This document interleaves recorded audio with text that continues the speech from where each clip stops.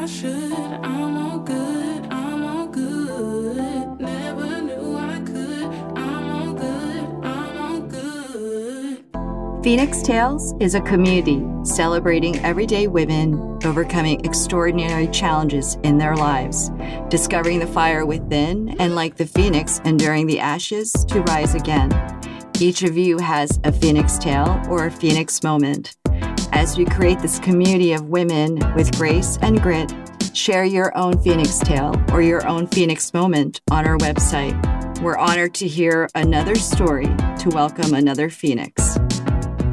Today's guest, Carolyn Waters, recounts the big moment of crisis when she realized the career she'd spent building for the last 20 years may not be the life she was meant to live.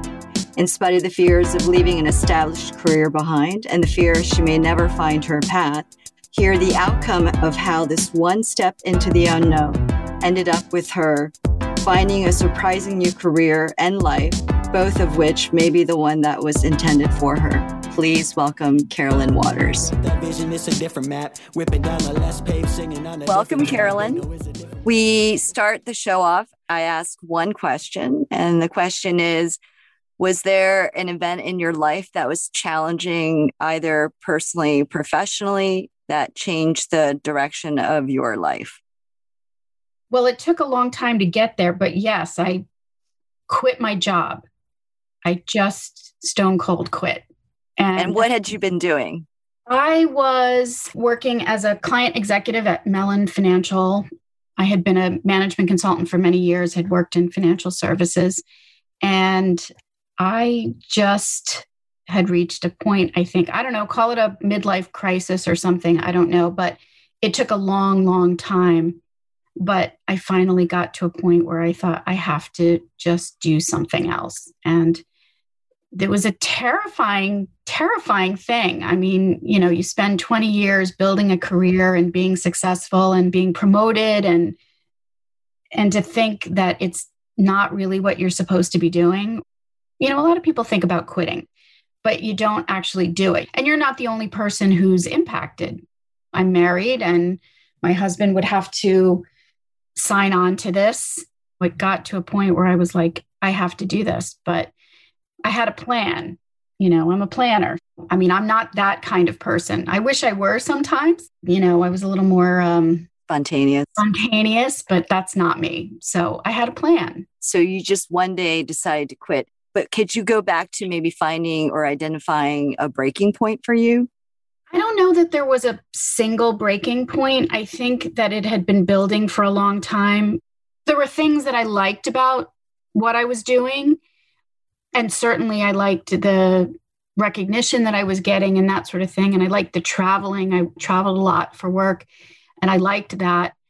But I think it just, you're working 12, 14-hour days and it's tiring and your clients are demanding and you don't have time for things that you enjoy. You and I both enjoy reading, and realizing one day that you hadn't read a book in like years, it's sort of like, wait, what's going on here? Something has got to give. So I don't think it wasn't like one moment for me. It had been building for a long time. I'm sure you were pretty methodical. So I'm going to quit this job, and you probably had some savings and you had a plan. Can you tell us what the plan looked like? I thought if I quit, I obviously have to be able to continue to live my life. And for how long? I stopped and I thought about the fact that, okay, I have savings. How long could I realistically be without a job before it would be a problem for me and for my husband? As I said, you're also thinking about somebody else's life being impacted as well. So I really thought about that. And I also was thinking about, what if I take this time off, a sort of self-imposed sabbatical, and I can't figure it out. I can't figure out what I want to be when I grow up. So that was kind of terrifying too, because I thought all these years, I mean, everybody says, do what you love. And I'm like, I don't know what I love because I haven't really had the time to think about it. But what if I never figure it out? That was scary too.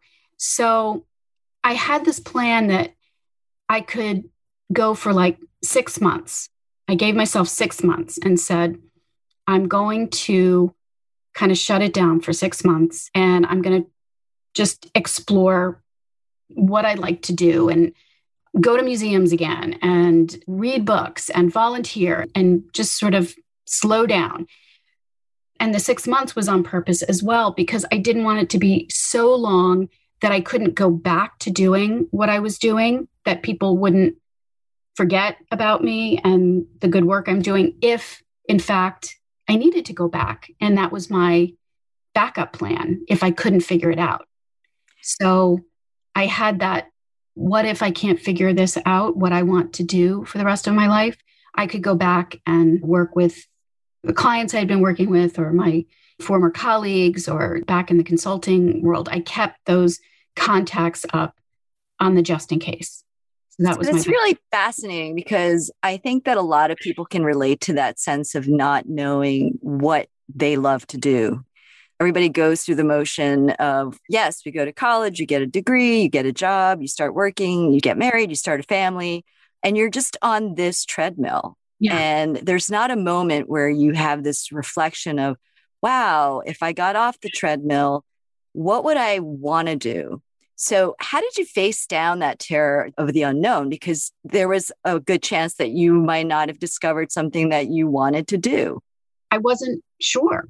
That it was really scary too. And also a little depressing, because thinking, what if I take this time off and I've lost this 6 months of my career that I've been building all these years, and I have to kind of go back, tail between my legs, like I don't have any interest that I want to pursue for the rest of my life. Some people just know, and you hear those stories, people that they always loved wine and they start these wineries and, whatever. And it's like, well, good for you. And how do you know you're going to want to do that for the rest of your life? I went into it just being kind of open. And my initial feeling was just to spend some time doing things that I knew I had enjoyed in the past and hadn't had a lot of time to spend any time. So I went to a lot of museums. I went to every museum in New York multiple times. I spent days exploring the Met and the Frick and the Whitney. And I went to the public library and I started trolling the stacks and reading things that I might never have picked up before. I read so many books. I traveled around some. I started volunteering at the New York Public Library because it felt like this was a good place for me. I had always loved libraries, and my aunt was a librarian. I loved being in the stacks, and I thought, here's an opportunity for me to spend time in a place that I really felt comfortable and enjoyed.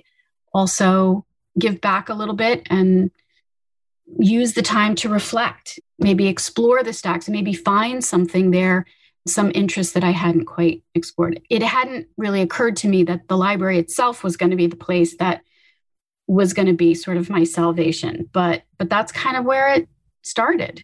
And then can you tell the audience the next phase of this journey? Just because if they don't know what it is you do currently, I think they'll find it fascinating. I will say it's like the big reveal here. Yeah. So I'm now the head librarian at the New York Society Library, which is the oldest library and oldest cultural institution in New York City. We were founded in 1754. And I credit the librarians at the New York Public Library, totally separate library, not related to the library I work in right now, with being the ones who sort of pushed me to go back to library school, because they were really encouraging and really felt that this is something that I should do. So 6 months to the day that I quit my job, my self-imposed sabbatical timeframe was the date that I was accepted to library school. Where did you get your master's? I went to the Pratt School. The Pratt, nice. Yeah, which is, is the oldest continuously operating library school in the country, oddly enough. Mm-hmm. The interesting thing for me is that I've never actually worked in any other library. When I was in library school, I was hired as a circulation assistant, basically, a paraprofessional, the person who checks in and checks out your books at the New York Society Library. And I've never left. I joke that I've had pretty much every job in the library. And I think that's kind of true. I was a bibliographic assistant. I was an acquisitions librarian. I was a reference librarian. I was the assistant head librarian, and now I run the place. So it's like, so I've kind of like gone back to doing on the same sort of path I was on before, but the environment's different. The whole vibe is different. And I really feel like I've found where I'm supposed to be. So people may not know that there's an actual thing as library school. So, you know what I mean? Like people know that they're librarians, but they don't know that people actually go to school to become a librarian, right?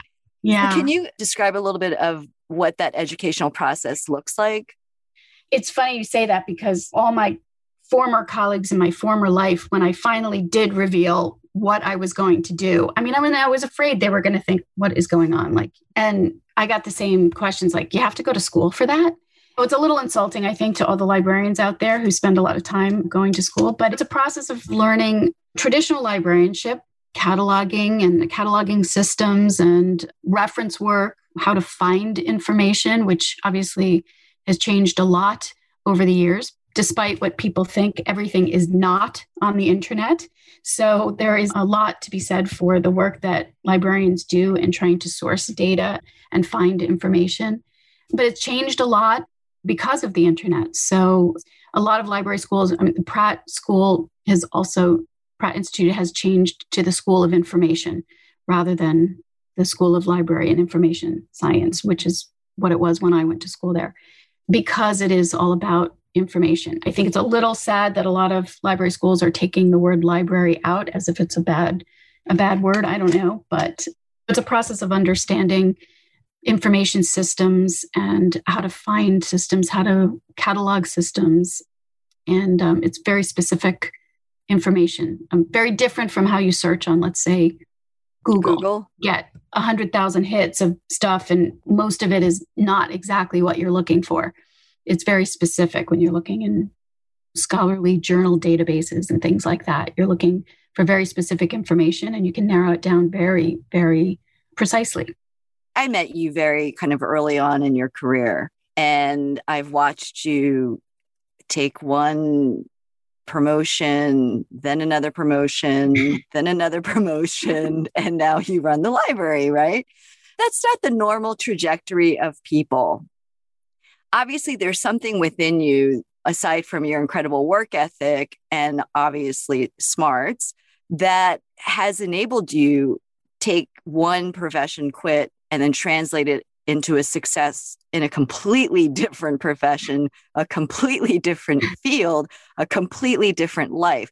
Can you figure out what that is within yourself that, there are parallels to both stories, right? Like you were very successful in your former career and you are kind of at the top of your professional world in this career. What is it within you that propels you to achieve that kind of steady climbing and steady success? I don't know. A lot of times I think it's all a big mistake. It's like, what am I doing? Well, I was going to make a reference to Mr. Magoo, because when I could say that watching you get one promotion after the other, and you would be like, what? It was kind of like watching Mr. Magoo driving the car, right? And it sort of like flies in the face of like why I did this in the first place. It wasn't to be this ambitious person. It was to create a different type of life for myself where I had time for myself and a better work-life balance and all of that. So you could say like, good God, Carolyn, what are you doing? Like, why are you doing this? But it's different, I think, when you've found what it is that you want to do, I guess. I don't know. I will say that at every point that I have been at a crossroads of getting promoted and moving to a different level here at this particular job in this library, I have really agonized over the question of whether I should take it or stay in the position I'm in, because I didn't want to go back to where I was and having no time to go to museums and read books. And everybody thinks, oh, you're a librarian, that's all you do is read books. But it's kind of funny. You have sort of less time, but I don't know what it is, except that I am, and I like challenges. I like doing new things. I've always volunteered for different projects at the library. I mean, all along, I started early on in my career at the New York Society Library. I started the writer services programming. We had always been a place for lots of writers, but we didn't have any specific programming for writers. So I took that on and really enjoyed it. It was a great joy to do that. And I think when you're taking on things like that, people notice that you're interested in taking on these new challenges. We had a great content-rich website, but it wasn't very inviting. It wasn't very user-friendly. That was a big project. I mean, a huge project. It took us a year to redo our website. Of course, I look at it now and I think, oh, it's time to do that again. Volunteering for projects like that. So I think it's just being interested in taking on new challenges and not having any single day that looks exactly like the day before it. So when you quit your job, how old were you? I was in my 40s, 43, I guess, 44. Yeah, I was in my mid 40s. So you made that career switch in your 40s. Yeah. Okay. So I guess you could call it a midlife crisis, I guess. So instead of the car, I mean, And then you were talking about how you feel, and I know you work incredibly hard in this position, and I've seen you struggle with that question of work-life balance. You said something that really caught my ear, which is that there's a difference to this and the challenges of working so hard and running an institution that's different than what you experienced before. And do you think that has a lot to do with you stepping into perhaps what is meant to be your life's path? I hope so. You have to figure out those pieces, those things that are your interest. I mean, it's really a cliche. That career advice has always been do what you love. And we talked about that earlier. I mean, it's for a lot of people, that's pretty obvious. They can make a living doing what they love. And for a lot of other people, I don't think they can see a way to do that. And I think then there's other people who, if you start doing what you love, then you don't love it so much anymore. So there's that fear too, that what if you do what you love and then you no longer get joy out of that thing that you used to like to do because now it's work. There's that challenge too. Have you run into that recently? There are always elements of every job, I think, that you don't particularly love, but you have to look at it like you enjoy majority of what you're doing and you have to deal with these other things. Have you ever had a moment where you look back and you think, maybe this wasn't the right decision? Or have you ever had a moment where you could reflect back and say, I wonder what my life would look like if I hadn't made the choice to quit?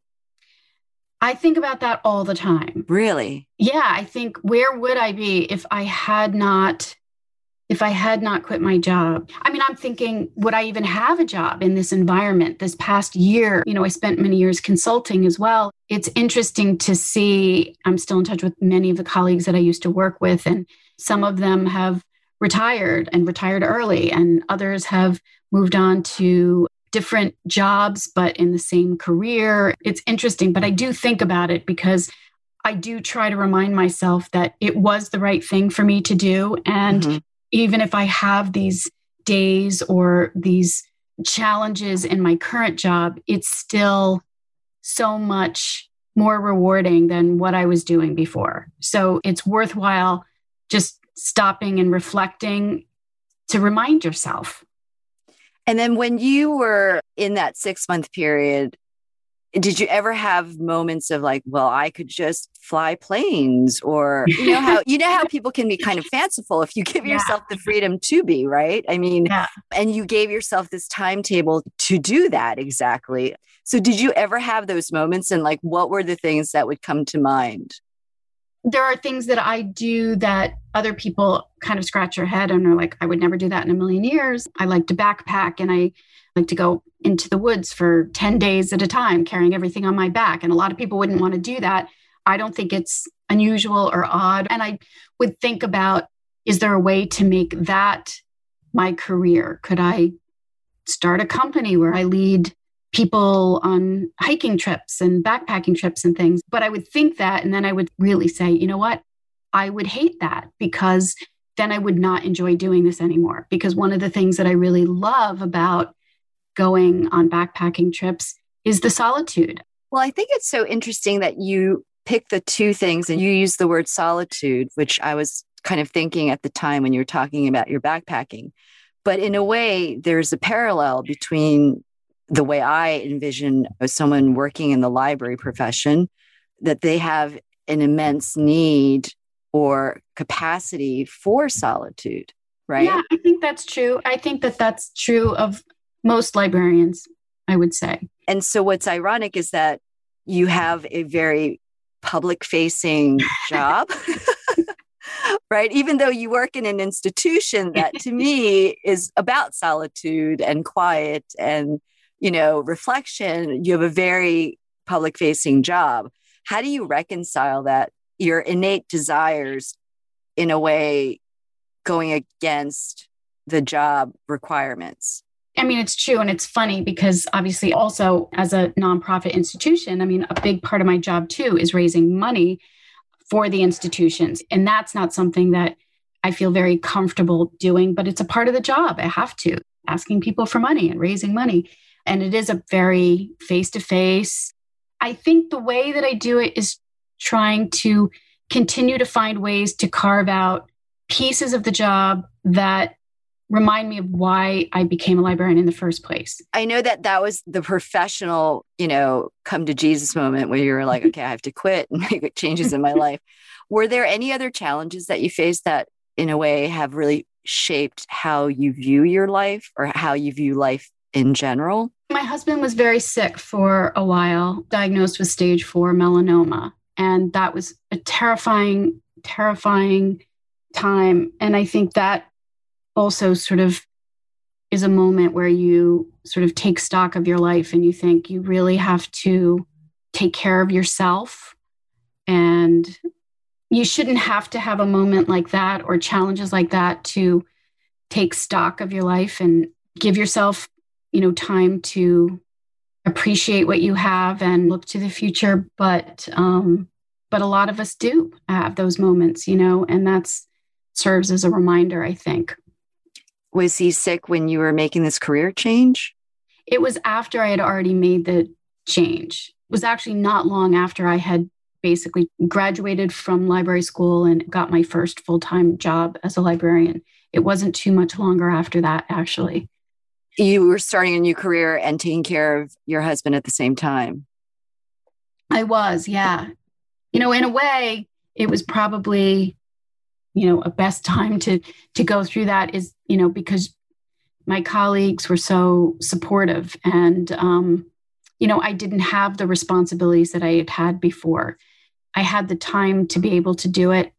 And I didn't have those sort of, how do I just stop and take care of him, and get through that.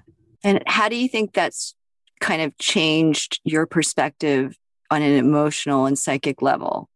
I mean, I can imagine how helpless you must have felt because in a way you were. I mean, there was nothing that you could do to cure him, right? Yeah, I think though, interestingly, because I didn't really have time to think about, I don't know how to best put this, but I didn't have time to feel like this was we weren't going to get through this or whatever. I was so focused on everything that we could do. And I think having the, being so busy taking notes. I mean, you're being a caregiver. You're the person who is, taking copious notes of everything that's going on. And, I was so focused around doing it that, I had this job to do. Maybe, sort of the way that, you approach sort of anything else. I mean, doing all that planning, like we're going to do this, we're going to do that. I'm doing this research. I'm doing this because he was having all these very complicated emotions himself and not really able to focus on it and how scary it was. And I just felt very sort of focused on what I could do. So it gives you a purpose, to get your loved one through this. Was there a moment, because I know some people, yes, when you're in the throes of something so challenging that you just put your head down and 1 foot forward at a time, and you're not really able to process on an emotional level the sheer impact of it all. Was there a moment after he was well or had gotten better where it kind of hit you we have these moments where we think about it now. And at the time, it didn't occur to me that he wasn't going to get better. I was focused on the fact that we had the best doctors, he had the best care, we were doing everything we possibly can. And it's only now that I look back and I think I have worked out that way. Other people may have thought that. I think other friends and family may have thought that. It didn't occur to me until later because I was so focused. You know, in some cases, I mean, people might say I was a little too sort of wallow in any kind of, you know, you got to do this. You got to, you got to walk around the hospital room. You got to keep your strength up. You got to, sort of that sort of thing, Mm-hmm. At the time, I don't think it really hit me. I wasn't thinking about what could be at the time. I was just focused on what had to happen, what we had to do. So I interviewed somebody else who went through cancer herself and also going through divorce and facing economic challenges. And she said that she had a breaking point. All of a sudden, one day she's standing in front of Chelsea Market and she just started crying, just on the street corner. She couldn't figure out why. And it was as if she'd been, all that pent up anxiety, fear, all of it kind of washing over her in that one moment. So did you ever have a moment like that where it just kind of, it was too much and you much later after everything was done that you had that kind of breakdown or emotional breakthrough? Well, I do remember one moment where in the middle of everything, then had to have emergency surgery. And my mother, I guess I had called her from the hospital room to tell her, and she had gotten on a train and come in and met me at the hospital. And then we were back in my apartment. And I remember this, my apartment is very small. It's a studio apartment. There's no place to hide really. And I was in the bathroom, I think, and I closed the door and I just broke down and I was just bawling and I just finally let it all out. And, thinking she can't hear me in here. But she did. She had heard me. I came out and I dried my eyes and I was like, okay, so we order some dinner and, we'll do this. And then, we'll go back to the hospital tomorrow morning and whatever. And, and she sort of took me aside and was like, you can talk to me. She said, you don't have to be this person that can't let it out. She said, I heard you in there, I heard you crying. And that was sort of a big relief. You feel like you have to be strong for everybody else because everybody else is breaking down around you. And you're the one person that's like got it all together and you're keeping everybody else together and trying to convince everybody else that everything's going to be okay. So I do recall that one moment in particular because it just gotten to that point. Yeah. So if you could offer advice to anyone who is maybe themselves facing that career dissatisfaction, knowing that they're not doing what they're meant to be doing, like what words of advice could you offer them? And knowing that everybody has responsibility. So it's not as though we can just quit and walk away and be like, okay, I'm going to go to the, Adirondacks for a while. What advice could you offer someone if facing that moment of, I'm obviously doing something that I'm not supposed to be doing with my life? I don't know that I'm qualified to give advice to people. I think everybody's situation is so unique. You have to find your own path. You have to figure out what it is that you're dissatisfied with and try to focus in on that. What you're saying is there's no one path. Part of the process is in finding and making your own path. There's not a prescription to follow that will get you to that place, but rather that it's more about the self-reflection and giving yourself the opportunity to do that will perhaps lead you to the path of wherever it is you're meant to go. The last question I like to ask is always a little out of left field. And I'm not going to ask you about books because that's unfair. So I'm going to ask you to name, if you could name one song that resonates with kind of your life, what would that song be? I always loved the Chicago song, Feeling Stronger Every Day. Oh, that song just fills me with a lot of joy. And I think it's true. So does that song describe you now or kind of describes your journey? to this moment?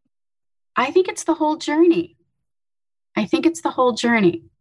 I don't feel like my path is ended. I mean, I still think about, is there a third act in my life? I don't know. I don't think so, but there could be. I love it. Well, see, and so that's the genesis of the show, is that it's my belief women more than men can live 1,000 lives in one, because we do have this incredible capacity, most of us, to reinvent and to redo and make changes. I think that's a great way to end. And I love that idea that you still think about the possibility of a third act. It's beautiful. Thank you for listening to today's episode of Phoenix Tales, a show about women overcoming challenges and, like the phoenix, to be reborn, their lives reimagined. Make sure to tune in to our next episode to hear another inspired story. I am Juliana Kim Grant. The show is edited by Podigy. Music is by Ryan Pruitt. It's like a dream, so let me never wake up. I was so hung up on myself, just like a stick in the mud. A little time, a little patience when I got tired of waiting. Then I found that gem within me sticking out of the mud. And they gon' ask me why I do it, I'ma say just because. We gon' be the best on earth, just like we be out in Russ. Pass behind me like a book bag, hanging down a coat rag. Focused on the future, not that coulda, shoulda, would have. Feeling like I should. I'm all good. I'm all good. Never knew I could. I'm all good. If you enjoyed today's episode, please leave your comments on the platform where you get your podcasts. If you think you have a Phoenix Tale, please send us a note on our Instagram and Facebook pages. If you just want to stay connected to Phoenix Tales, once again, you can go on to our Instagram and Facebook pages to get all the latest updates.